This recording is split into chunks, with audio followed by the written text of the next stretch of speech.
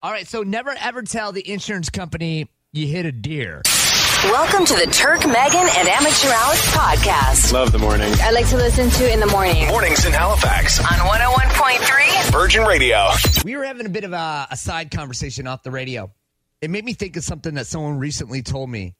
And when my buddy told me this, I thought to myself, like, that can't be true. But Alex was just mentioning that you almost hit a deer, right?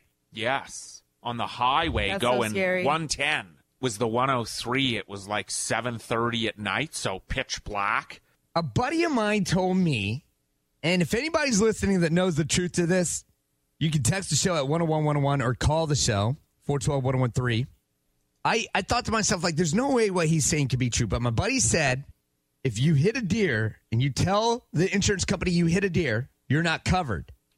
You have to, in fact, say that the deer hit you. Oh, you're throwing the deer under the bus. That's what he said. He said, if you tell the insurance company I hit a deer, they won't cover you. But if you said the deer hit me, you'd be covered. And I thought, what? As if the deer's running. Wow.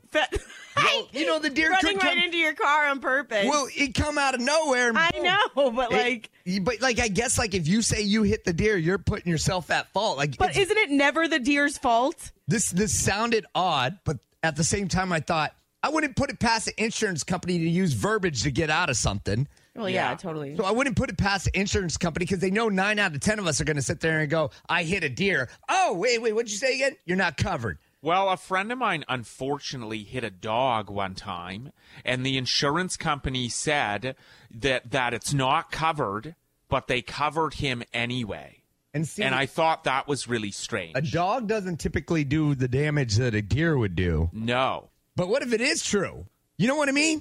Yeah, be careful what you say to the insurance company. I mean, you have to be careful what you say to anyone. Yeah, it's true. It's all going on file.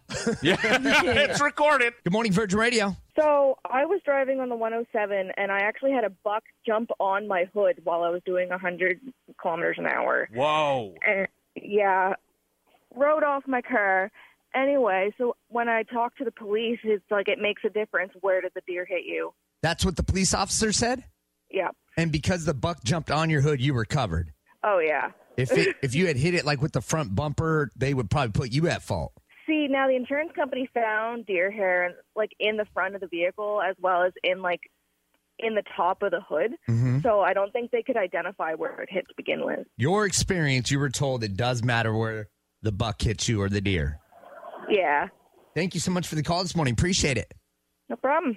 See, this is why we put these kinds of questions out there. It's so much more fun getting the stories from everyone. Hi, good morning, Virgin Radio. Just outside Truro, a few years ago now, I had a deer actually run in the side of my car.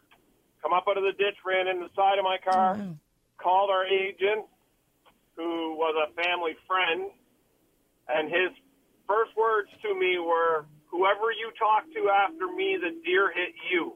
And that was an agent. That was an agent. Well, in that case, the deer actually did. In that case, the deer did. But he said, whoever you talk to, you did not hit the deer. The deer ran into the side of your car. It was a 2-lane highway coming back from New Glasgow, and I seen it coming up out of the deep ditch, and I got into the left lane, and that's why it hit the side of the car and not me hitting it with the front of my car. And then it Would I be able to plead the fifth, to my agent, to the police officer, wait, whoa, let me speak to a lawyer first.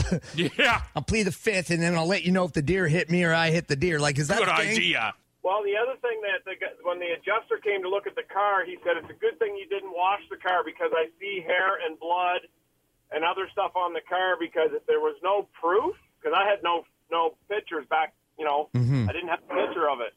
It got up and ran down in the woods. He said, if there's no evidence of the deer actually hitting the car, how would we know what actually hit your car? Thank you so much for the call this morning.